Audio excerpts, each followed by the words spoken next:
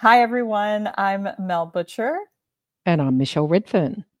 and we're behind the Lead to Soar podcast. We've got a couple really fun things to share with you. And the first thing we want to share is our colleague, Susan Colantuno. She started a podcast called Be Business Savvy. Be Business Savvy. We highly recommend it. And it's a short form podcast where you hear directly from Susan. It's like having a friendly mentor in your ear. So check her out at bebusinesssavvy.com. Over to you, Michelle. Thanks, Mel. Well, two exciting things from me, along with Be Business Savvy. Number one, The Leadership Compass. My very first book is due for release on March 26, 2024. You can find out more about The Leadership Compass, what it's all about. Of course, it'll be your ultimate guide if you're an ambitious woman leader. You can find more about that at michelleredfern.com. And hand in hand with the Leadership Compass book is the Leadership Compass boot camps. I'm going to do one boot camp a quarter for 2024 for just 6 women at a time, and you'll be working through in 3 weeks. So yes, it's short, sharp, and high impact. All of the elements from the Leadership Compass and my 40 years of executive experience. So you'll cover BQ, EQ, and SQ, and you will be positioned to have a career that soars. Again, you can find out about the boot camps at michelleredfern.com, leadtosoar.com, or if you can't find any of that, just drop us a line and we'll point you in the right direction.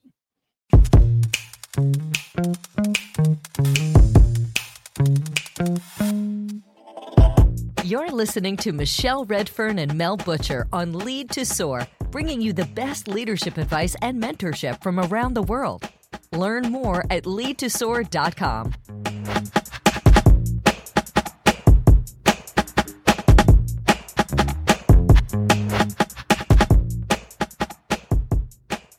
Welcome, dear listeners, to Lead to Soar.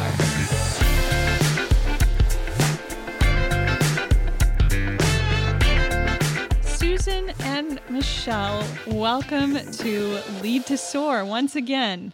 It's great to be here. Awesome Thanks, to be Mel. here, as always, Mel. As Thank you. always. All right. So for our new listeners who might be joining Lead to Soar, downloading Lead to Soar for the first time, why don't we do a few quick introductions? Susan, why don't we start with you? I'm Susan Colantuno. I am one of the co-hosts at A Career That Soars, which is the sponsor of the Lead to Soar podcast. I am thrilled that I have 2 other co-hosts, both of whom are on this podcast and will introduce themselves shortly. I have had a very long career helping women advance in their careers and also helping organizations create environments which are conducive for women's advancement. As part of that, I was the founder and am the former CEO of Leading Women, which was a global organization that focused exclusively on helping women advance and helping organizations create those conducive and supportive environments. So I've been doing this work for a very, very long time. It's incredibly rewarding to be able to share insights that I've gained in my career with other women as they proceed in their journeys. Thank you so much, Susan. And Michelle. Hey, Mel, thank you. And terrific to be here with you all. Now, what do?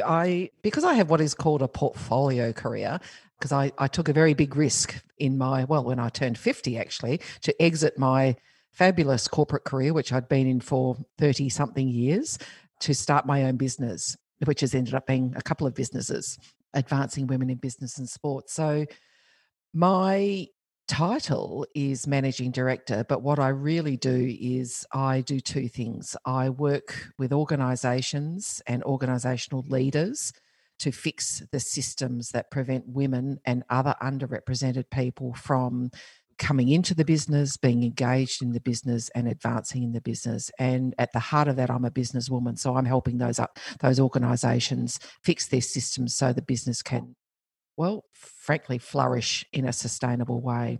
And the other part of my work that I do is I work directly with women to help them navigate the systems that are still so blooming well stacked against them. So there are still so many barriers in workplaces that prevent women from reaching their full potential. So I'm a bit of a human GPS for women who want to navigate and have a career that soars. So, and a career that soars, and this podcast, Lead to Soar, is part of that work that I do directly with women. So I fix the system and I help women navigate the system. That's me, Mel. Great. Welcome. And I am Mel Butcher. I'm also a co-host inside A Career That Soars. And I produce the podcast here with Michelle. Occasionally I host. And every now and then we do shows like today where we get the three of us together to have a chat on a particular discussion. And sometimes we're answering questions from you, our audience. Anyone can leave a career-related question for us at leadtosoar.com. There's a place there where you can leave a voicemail and leave your career question to have it answered on a future episode of Lead to Soar. All right, so let's get into today's topic. Today we're going to talk about confidence. And what we want to start with today is sort of definitions on a few words that are really important to this conversation. So let's start there. Let's start with what is confidence, what is courage, and what is competence? Oh my God, what a big start. Okay, well, I'm going to have a crack. And I'm so confidence, all of that stuff, Mel. So there's a couple of things that really fly out for me right now. So number one, courage is not the absence of fear. And I've totally stolen that from someone else, probably Brené Brown, because I just steal with pride from her a lot. But courage is not the absence of fear.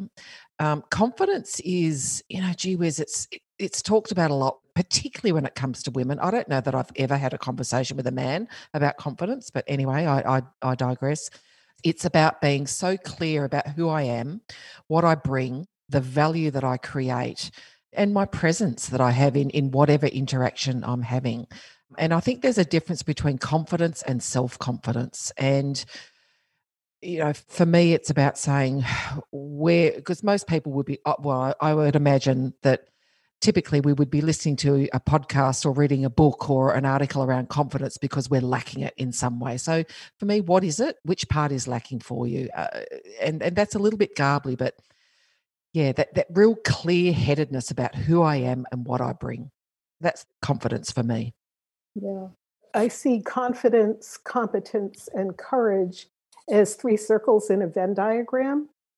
They're related in multiple ways. For example, confidence comes and rests on a base of competence. But at the same time, confidence is what gives us the courage to push beyond the comfort zone of our known competence.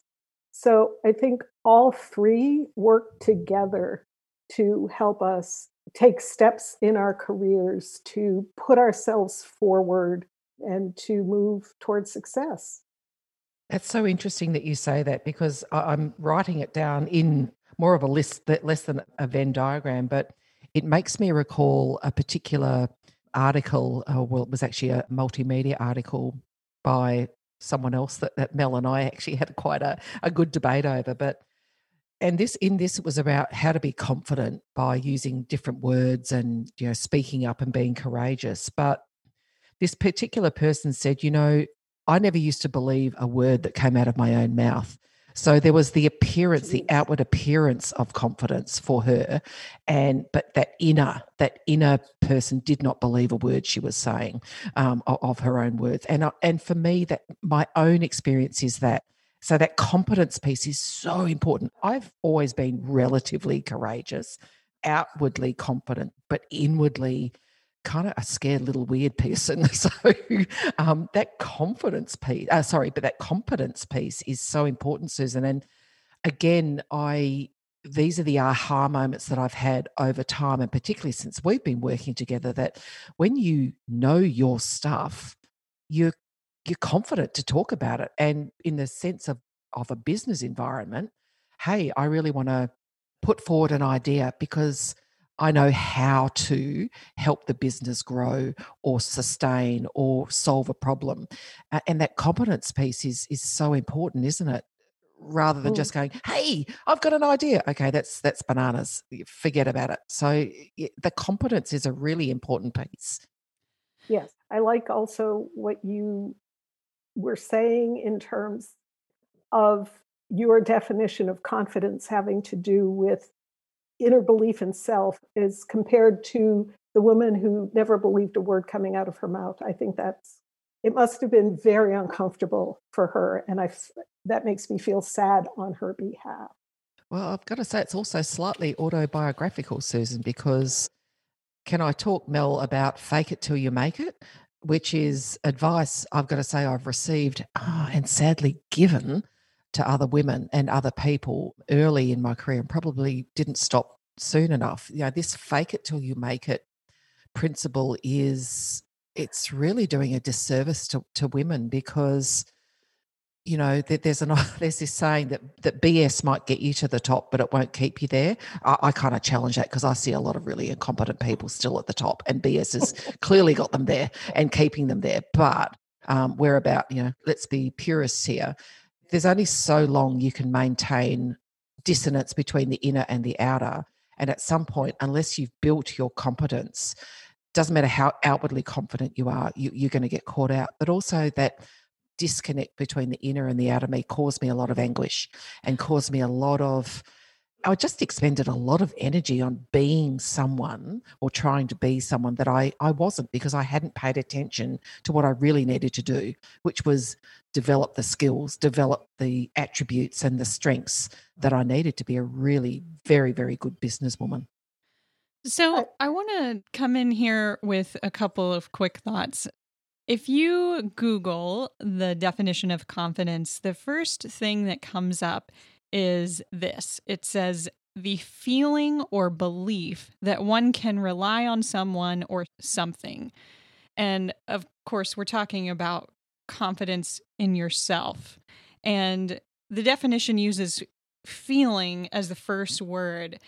And that's why I struggle with this concept of relying on confidence or as though that's some kind of key towards the next steps, because feelings come and go. Sometimes they're quite high, sometimes they're quite low. And if I were going to add another C word to our mix here, it might be choice.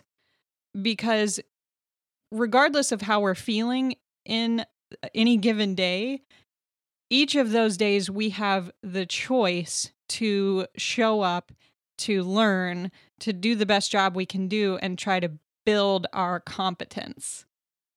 What do you think about that? I think that's absolutely crucial. Confidence is not absolute.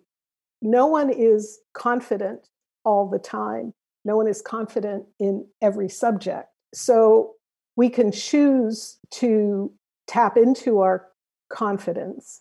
We can choose to enhance and broaden our confidence. I think choice is definitely an aspect here. And I think it's really important to realize that confidence isn't an absolute state.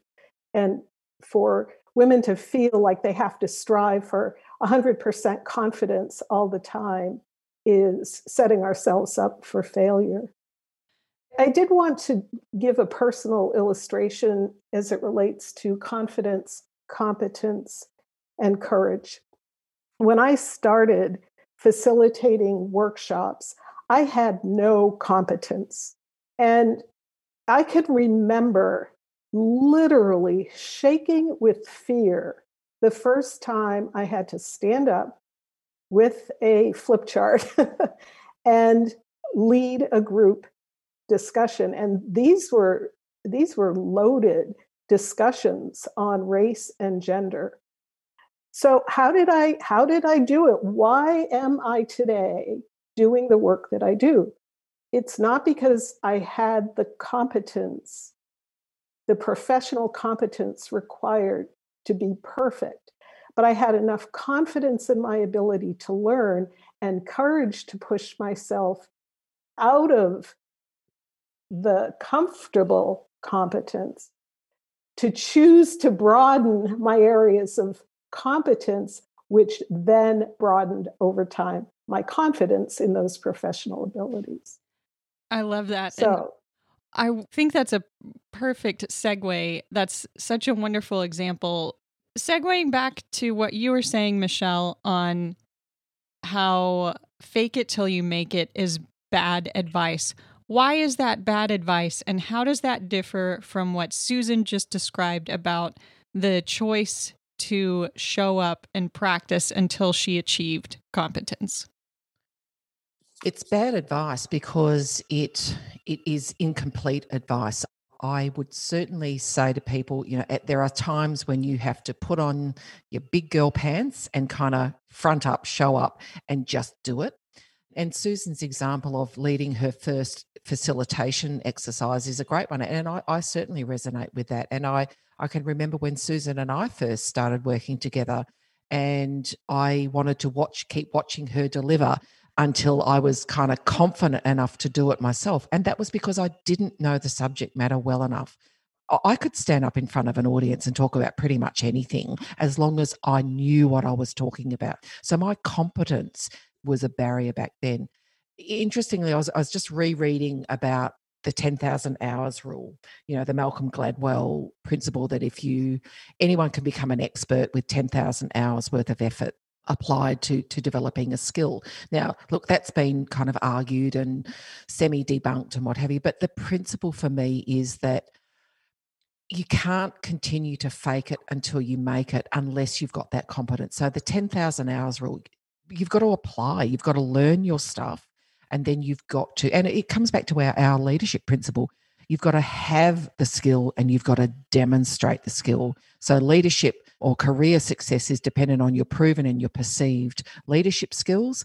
And we want women to have the skill and demonstrate it. Many of the women that we work with, many of the women are completely and utterly competent, but they may not necessarily be demonstrating or have the confidence to demonstrate their competence to the right others. So sometimes, fake it till you make it is incomplete standing on its own.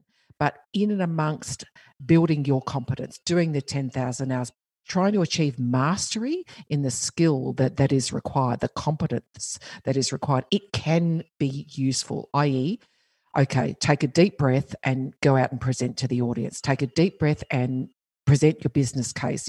It's a little bit of, it's complicated, but like a lot of advice given to women, taken on its own without some other pillars to stack around it or the Venn diagram, it is incomplete and it's doing a disservice. Michelle and Susan, I'd like to ask a little personal question here. Do either of you have a story around building your own confidence that you could share? Yep. I've got two that come to mind.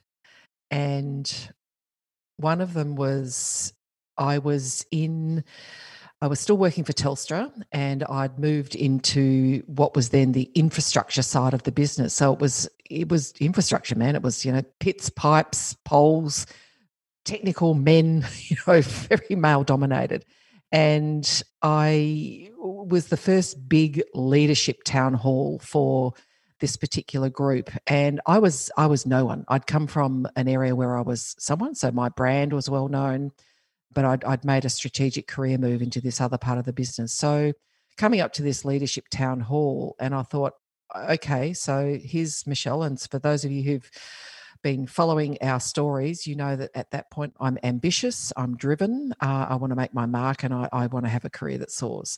So I'm in a room, if you can picture it, a town hall with the graduated seating, with the leaders, down the front doing their bits, and the Q&A session starts. And at that point, I thought my goal here is to ask at least 3 questions. Now, I had no idea what question I was going to ask. And, I was very interested, but I just thought my goal is to ask 3 questions because, A, people need to know here, particularly the people who, the right others. B, I need to learn about this organisation. So I need to be quite thoughtful and ask questions that are really going to help me learn more about the organisation. And C, I wanted to challenge myself because I was having a little crisis of confidence in this role because I'd come from a very familiar background. So I'd been in contact centres, leading big contact centre delivery environments, and now I was in a very different part of the world. And my skills and my leadership skills were and my strengths were still in high demand, but my technical skills weren't serving me any longer. So I needed to learn some new skills. So I was having a crisis of confidence, and I thought, all right, Michelle, what would you tell someone else to do? And it was a little bit of fake it until you make it. So that was my goal. And so I asked my questions. And in fact, I asked more because I became very curious I really wanted to learn. The shorter story is I asked a lot of questions, and at the end of the conference, I won the prize for the person who asked the most questions during the conference. But I learned that I could put my hand up and stand up. And what I also learned as a part of pushing myself forward, so really challenging myself to not fake it till you make it, but to be more confident, outwardly confident, was I also learned that I was actually leading in service of others, because other people said, that was a really great question. I'm so glad you asked it. So that's one story where not being confident and then pushing myself to be confident very much helped me, and particularly around the perception of me as a leader.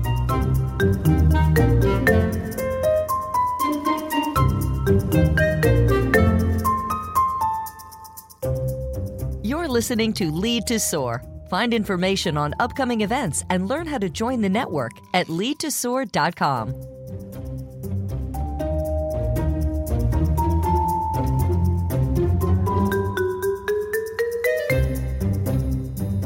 I think your point about pushing yourself is a really important one, because if I think about the moments in my career that stand out for me, either as markers of becoming confident in a different space or the struggle to feel confident in a certain space, they do have to do with pushing myself. So I can think, for example, I'll give you two quick examples, one from early in my career and one from later. So early in my career, I don't think I had been with the large insurance company I started my career in for more than 6 months. And my boss asked me if I would lead the United Way campaign in the States. The United Way is a nonprofit that helps underserved communities. And most large organizations have big campaigns. And in order to lead the campaign, I had to run a team, which I had never done before. And I had to speak to every employee in the auditorium through multiple presentations. And the confidence that I could draw on was that I was smart.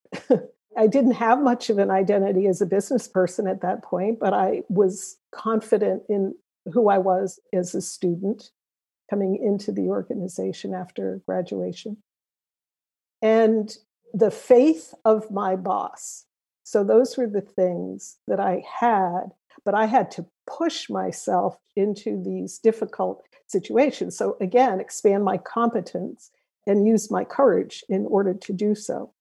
It was the most successful campaign that the company had run. So, it worked out in the end. But what you talked about, Michelle, in terms of pushing oneself was a huge element. And then later in my career, the first time I had an opportunity to present leading women's services to a CEO and his team, that was a pretty scary thing, because I knew in that particular situation that the CEO was a believer, but to a person, to a man. All the other members on his team were not. And I had to walk into that room knowing that there would be a lot of hostility coming my way. And again, I drew on a whole different layer of competence than I had earlier in my career. I drew on my courage and I pushed myself into that situation. and we got the gig, it was quite challenging, as you can imagine. So again, I go back to the idea that confidence isn't absolute. As we grow in our careers, the realms in which we have to feel confident change.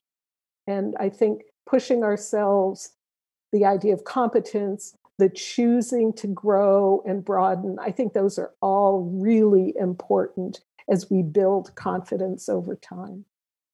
Yeah, I agree. And I'm just scribbling here thinking, so why do we push ourselves?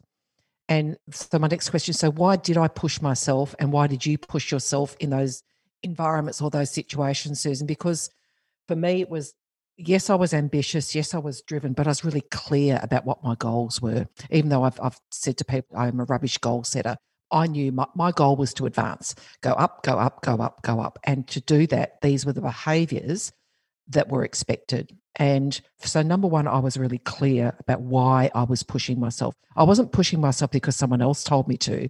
My inner drive and my inner belief, I don't know if belief's the right word actually, but I was so clear that this was the stuff you needed to do to demonstrate that you're worthy of leading at the next level and the next level. And then the other side of it is that choice and trust. So I trusted myself. Now, it's interesting because I've just said before that I really didn't believe what was coming out of my mouth a lot of the time.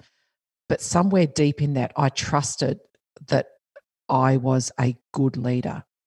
In fact, I have known I'm a leader from a very early age. And I'm kind of thinking out loud now, Mel, but I had implicit trust in myself that I was a leader. And I think there's that for you, Susan, you had implicit trust in yourself and the content and the competence and the difference that you were going to make, the value that you were going to bring to that organisation or that group of people. I think that's a really important part, knowing where you're going and why this particular activity that's pushing you outside your comfort zone is so dreadfully important, but also that inner trust in yourself, the trust in what you're doing, the value that you're creating. There's something there that's, I think, really important. I would absolutely agree. I have a funny insight into myself in my early career. I have to embarrassingly admit that a lot of the reason why I pushed myself to succeed was because I was achievement oriented, as similarly to what you said about wanting to advance, but also I wanted the organizations read daddy's approval. So, male. Oh, totally. Male approval, baby. Yeah. And, I was about 29 when I got over that. And then I pushed myself more because I had big things I wanted to make happen. I wanted the world to be a more equitable place. Yeah. Gee, I'm just going far out, man. We are twins separated at birth. That is so true. And in a patriarchal society, a patriarchal system of work, that is so true. And I think I am my dad's biggest fan, and perhaps my dad is my biggest fan. Sorry to my sisters if they ever listen to this, but that is so true. I've shared my leadership story and philosophy in other forums, but the first part of my life, the first third of my life, well, it'll soon become perhaps the quarter. I spent my life trying to be like my dad, get my dad's approval, and every person in my life in a leadership position until I was 40 was male. So, hello, oh my God, I just had the biggest awakening, Susan. Yes.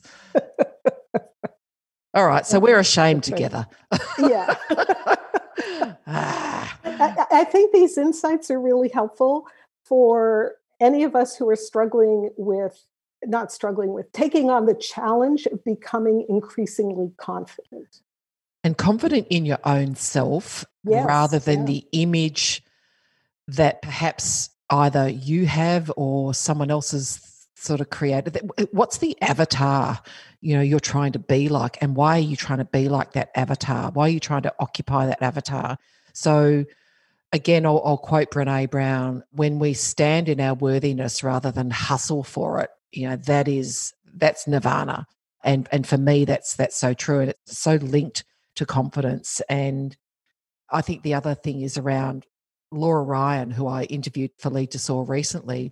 She just said, have you got the disease to please? And I went, oh, God, hell yes. Well, I haven't got as much anymore. There's something about being a bit, you don't give a damn. But I had the disease to please as well, which, approval seeking and trying to please everyone means that you don't pay attention to yourself. You don't pay attention to your own greatness, and you're bending yourself out of shape, trying to be this avatar, trying to please other people, which means, frankly, that is a recipe for a lack of confidence because you don't know who you are at the core of all that.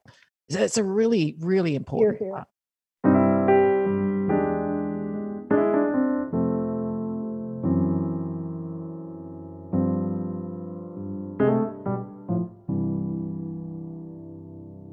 Susan and Michelle, when I think about everything that was just covered, there's so many layers to it, and I want to try to pull out a few points, particularly insights that might be useful for some women that are earlier in their careers. So I heard from you that when you're earlier in your career, you're still trying to find your way a bit as a businesswoman, and you do have to try some things and do some of the work to build your competence, and confidence follows as a component of that. Susan, you also highlighted that confidence isn't absolute, and you both talked about things where as you grew in your career, you had to gain new skills, hone in on some of your existing skills, and confidence doesn't come at the beginning, it comes after you've developed competence in some of those areas. And then a final piece that I want to highlight is really, I think at the core is around values. So some of us can fall into the trap of what one of our guests called the disease to please. And you've also highlighted here this idea that perhaps in a patriarchal system, we're kind of brainwashed to need to please our male superiors. So I want us to unpack that a little bit more and then maybe go into some myth debunking. When you were speaking about this, it reminded me of the values exercise in No Ceiling, No Walls. And it makes me think that that's such a fundamental piece of yourself that you need to have clarity on to guide your decision making.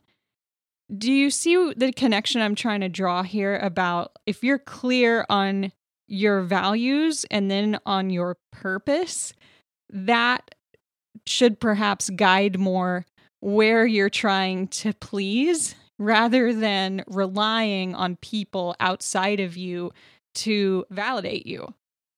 Spoken like someone who's intrinsically motivated.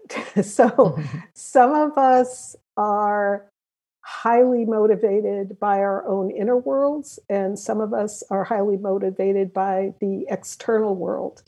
And what you've just described works beautifully for inner world motivated people. Outer world motivated people have to be clear about their values as well. They also factor in the feedback they're getting from the outer world in a way that's different from intrinsically motivated people. Yeah. And reflecting on that, on the intrinsic versus extrinsic, and in an autobiographical sense, I was very extrinsically motivated a lot of the time. And I think some of the discord which I had personally, Mel, in the early to mid part of my career was that I am a very values-driven person, but I set them to one side a little because of the external markers that I considered important. And that discord I felt, and I guess that perhaps led to a lack of competence as well, going right back to where we were talking about that, because I was so externally motivated and looked for the external markers. I didn't pay enough attention to the things that were really going to help me reach my full potential. And that was understanding my values really clearly and how they applied in all facets of my life. And if I reflect now, as I'm doing, literally as I'm speaking, I can think of situations that I would not, if I had my time again, which of course we can't, I would not do things the way that I'd done them because I was extrinsically motivated, i.e. trying to please others, trying to be something that I thought others wanted me to be or that the system wanted me to be. And I stopped paying attention or quietened or silenced my inner voice that was saying, hey, this is not you. This is out of whack with your values, your beliefs. So for people, younger women or women at the start of their career journey, and particularly those who have aspirations to move into leadership, getting in touch with your inner self. And I'm not going all woo-woo here, but what are my values? And I agree that exercise under lead from Personal Greatness in No Ceiling, No Walls is terrific, because it helps you understand what are these things that are really important to me, my belief system that will help me make decisions. And when you make decisions based on your values, based on your competence, that's what generates confidence. It's great advice, Mel. It's a great point to say, what are your values and how do you get in touch with them? And how does it help you make decisions? Even decisions like, should I stay or should I go? Should I accept this behavior or should I not? Or can I do more? And how can I do more in the context of my role and the greatness that I bring to that? So, yeah, it's a great reflection on how values are such an important part of confidence. And related to the disease to please, I think we may be uncovering a topic for a future episode around saying no. Yeah. Boundaries. Yeah. Let's talk a little bit about debunking myths about confidence. There is a dearth of information and recommendations and advice directed at women on confidence. Tell me some of what you've seen and what you would like to debunk, or perhaps what you'd like to point out is incomplete. So, where do we start? Yeah, where do you want to start? I would say in general that the majority of the guidance that's given to women about becoming more confident in the business world is incomplete. That it largely focuses on things that have to do with how one presents herself. Your posture, your eye contact, how we dress. Secondarily, how we engage other people. And all of those are important, but none of them have anything to do or have little to do with what Michelle and I have been talking about relative to competence. And it's absolutely crucial that confidence rests on a base of competence, and that competence has to do with understanding the business that we're in and our identity as business women and our mantle of leadership. And that is missing from the top 10 most substantive articles that you might pull if you do a search on confidence in the workplace. It's missing from notable books on confidence. And it has done women a huge disservice, as if the key to becoming confident is in how we appear. It just is not the case. It's a factor, but it's not the case. So I want to quote both Susan and Ram Charan. And then I'm going to ask everyone listening to flip the switch. So whether you're a CEO, the head of a department, or someone just starting her career, you must be a leader of the business and a leader of people. A leader of the business knows what to do.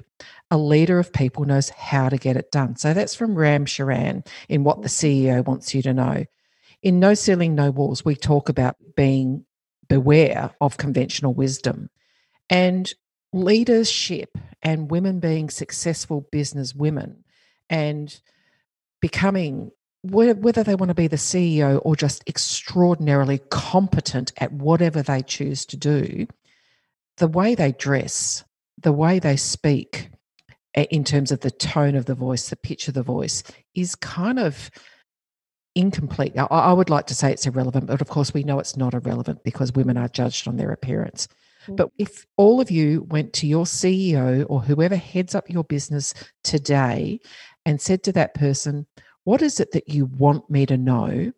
That person would not tell you about your hair, your clothes, the pitch of your voice. They would say, I want you to know how to help me grow this business. I want you to know your role in helping the business achieve its strategic and financial goals. So I get very animated with the BS that women are told because it is not telling them how to run a business. And that's where conventional wisdom, conventional advice, and the absolute washing and marinating of women in this rubbish advice gets me very, very frustrated because it's not telling them how to run a business. And that's why any book on confidence, any, apart from yours, Susan, any course, any article, please look at it really, really carefully and saying, is this telling me what I need to do to run the business? And if it's not, I'm sorry, discard it. Or supplement it at the very, very, very least. Yeah. Yeah. Yep. The entire appearance thing is such a tricky subject because I believe that there are many different schools of thought out there. There are people who think it shouldn't matter, and so that's not something I'm going to give any attention to. And there are other people who, for themselves, they believe it matters quite a lot, and they spend quite a lot of money on it, and believe that in making those choices, they're helping themselves to be more confident. And, you know, we kind of have to believe that, right? Because we're not inside their heads. Mm-hmm. I'd like to share a little anecdote and invite your comments on it.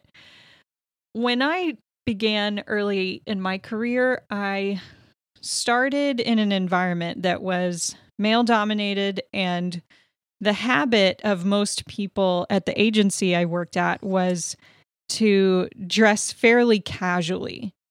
And I made a deliberate choice to show up in slightly dressier clothing, you know, more businessy clothing. And I did that because I wanted to send the signal that I was more serious about my work and that I wasn't going to just show up in jeans. That alone is not what created confidence for me. I had to learn, I had to do the hard work, and I got better over time and, you know, worked with my boss on getting better and those types of things. But for me, there were multiple layers, right? I made choices about my appearance and I did the work. Yeah. So I have a similar story, but in reverse, Mel. So let me just noodle on that out loud. I think that you made a strategic decision for a range of reasons. Now, I'm not inside your head either, but you've given us a glimpse.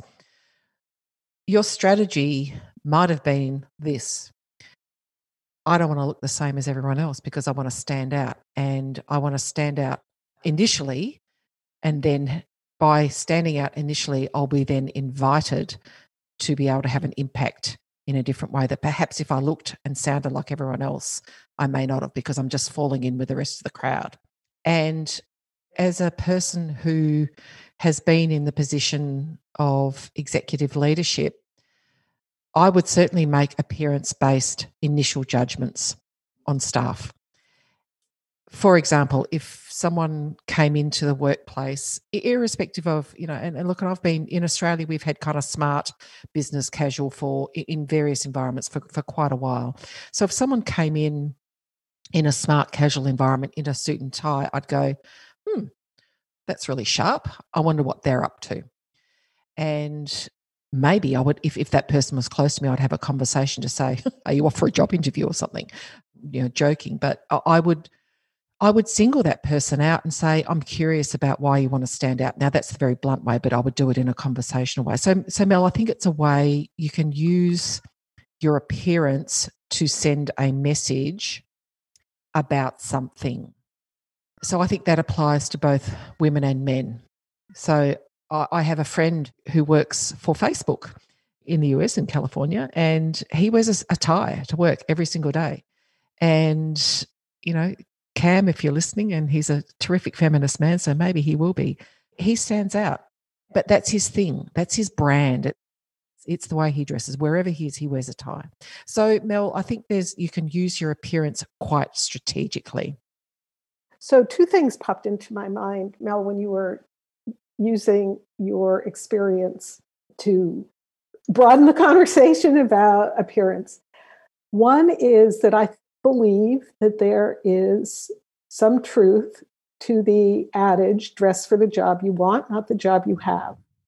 And by dressing the way professionals 1 or 2 levels above you dress, it gives hiring managers a bit more confidence, because, as Michelle said, appearance does matter and it signals certain things. The other thought that popped into my head was the importance to me, and I think of other women, of having those the power clothes and the power jewelry, the stuff when I put it on makes me feel good about myself. So all the typical self-doubts that women are saddled with about our appearance drain away when my hair is the way I like it, and when I'm wearing my favorite gold earrings and my pearl ring, and when I'm wearing clothes that make me feel good. It's so easy to have confidence drained away when we're doubting our appearance. So that's what popped into my head about your example. Yeah. And my own example, Mel, was when I was still in the corporate world, and this is a little bit going back to how we try to assimilate or, become part of, the disease to please, I guess. And I was in this particular environment, and I was going up an escalator, and I looked around, and I was in my grey business suit with my relatively conservative hair, although some people wouldn't have said it was conservative at that stage. And I looked around and I thought, oh my God, as a person who's prided herself on being different and innovative and quirky, and I just look the same as everyone else, and I'm starting to sound the same as everyone else. So I literally that week cut my hair, did a different style, threw out my corporate clothes, and started dressing the way that Susan described, in a way that made me feel like me, that made me feel powerful and authentic. And whilst the clothes, they say the clothes maketh the woman. Sometimes that's true, but it's just part of a jigsaw puzzle of a whole bunch of things about making you confident. So for me, that was about stepping back into my authentic self and my authentic leadership. Now, I've got to say, on the side of that, I was also doing a hell of a lot of personal development work at the time about really discovering or rediscovering my authentic leadership, really working out how I was going to have an impact on the world and the way I needed to do that. So I will be the first one to say that this wasn't some grand epiphany because I was going up an escalator looking like a grey suited drone. I was doing a whole lot of other investment work in myself. But, there is something around dressing for success. But if it's the only advice you're paying attention to and you're opting into a slavish, dogmatic way of dressing for success, like I had, perhaps that's doing you a disservice. So, yeah, mine was the flip of yours. I wanted to be different, Mel, as well, but in a different way. But it was about my authenticity and believing in my authentic leadership and bringing that. I think that's so important, because if we are dressing in ways that don't make us feel confident, it's not helping. Yeah. I wonder though, and I want to flip this to how many pieces of advice are directed at our male colleagues about the way to speak, the way to dress, how to have your hair. Women in general are told to be confident, in large part because we are being encouraged to be assertive and speak up. This is a double-edged sword for some women of color who, when they are assertive and speak up, bear the label of being seen as angry or hostile or disrespectful. And in that respect, I think we have to be really careful about recognizing that the advice to be confident, to speak up, and be assertive isn't universally applied to all women. And when women are confident, are assertive, and do speak up, it isn't universally accepted. Yes. From all women. Yes, absolutely. So this resonates well with what we discussed on the 2020 Reflections episode, where you talked about, I believe it was the AI expert who was fired from Google. Yes. And describing it as going from their pet to a threat. So that is absolutely on point, that women of color, definitely Black women and Latina women, have received that label, and they have to walk the boundary between those two spaces of what is acceptable in their workplace. Mm. So, as Michelle and I have both touched upon, and Mel in one of her examples touched upon, because the advice tends to focus on personal aspects, the advice on confidence tends to focus on interacting with other people, and because it is sorely lacking in the advice to develop your business, your strategic, and your financial acumen. So to become a strong businesswoman, that base of competence is weak and shaky. By adding in the advice that and the understanding that confidence rests on a base of competence, and that for any woman who wants to build a career in an organization, that competence has to relate to understanding the business, where it's headed, your role in taking it there, its strategy, your and your team's contributions to achieving the strategy, the financial outcomes, the levers you push to move those outcomes in the right direction. To that extent, that the base of confidence will be a strong, sturdy, sustainable base.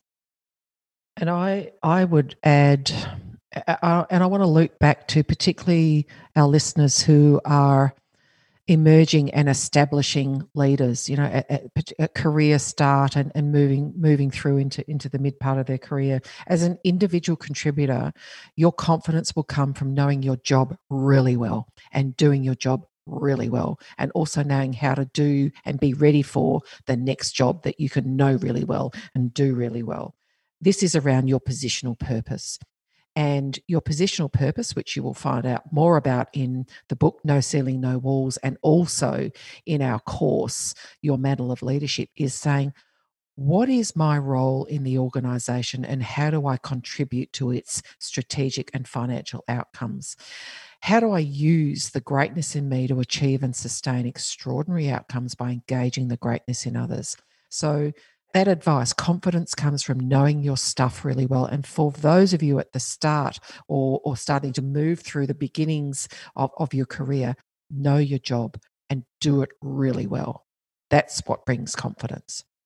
I totally agree. And there are many other aspects to confidence that we haven't had time to touch on that we will be able to address in our upcoming program on confidence. For example, there are two really important dimensions of confidence. It has to do with, do I feel confident, which we've been talking about throughout this podcast. But the other dimension is, am I seen as confident? Yeah. And we have a lot to share about that, but we don't have time to do that today. And then how confidence manifests in our assertiveness, in our speaking up in meetings, in our ability to self-promote. We haven't had time to talk about that today, but we will when we deliver our course on confidence within a career that soars. So we hope that we'll see you there. Inside A Career That Soars, we host regular courses on different topics that are designed to help you progress in your career. And we are finalizing one on confidence that will cover what Susan described. We will cover things like how confidence manifests itself in different career stages. We will go into a deep dive on business outcomes and why those are important. So, Susan and Michelle, thank you so much for sharing the time today to cover this very complex topic of confidence and give us a preview to what's coming in the course. I'd like to just ask now if you have any final thoughts that you'd like to share with our listeners. Well, actually, the thought I would like to leave any listeners with is that confidence is a journey. No one will ever be fully confident in every single and any situation she enters. I know from interviewing Fortune 500 women CEOs that moving into that position caused them to question their capabilities. So as Mel said earlier, and Michelle, they pushed themselves to learn what they had to learn to become confident at that level. So it's a journey. And hanging on to what you know are your bases of confidence is much more important and much more functional than the self-talk that says, well, I'm not confident. Everyone has bases of confidence. And anytime that little voice wants to tell you you're not confident, tell it to be quiet and that you're working on it and that it comes over time. So my final thoughts are that I want women to go beyond the headline around how to be more confident. I want them to really, really think about what is confidence and how and what do I need to do to achieve the goals that I've set for myself. So I want them to think about confidence is not appearance-based, the way your voice sounds, but it's so much more. So my final piece of advice is go beyond the headline, go deeper, and really think about what does the CEO really want you to know about being confident. The CEO really wants you to know about being confident about how to run the business. Then ask yourself, is the advice you're getting about confidence really going to help you do that? So that's my final thoughts, Mel. Thank you. And I have one final thought that I definitely see this with confidence, but also in some other areas of life. We all have a sort of voice and narrative running in our head. And on bad days, it can be really difficult. And that's what I think about with what I said earlier around confidence being a feeling and it kind of waxing and waning. But the great thing is that we all have a choice. We have a choice every single day that we're lucky enough to wake up alive in this world to choose how we're going to show up and choose our actions. And I think if we direct those towards competence, our confidence will definitely follow. Maybe we wish there was a magic pill to just make us feel confident 100% every single day, but that doesn't exist. Our choice exists every single day, though. Hear, hear. Hear, hear. That's really excellent.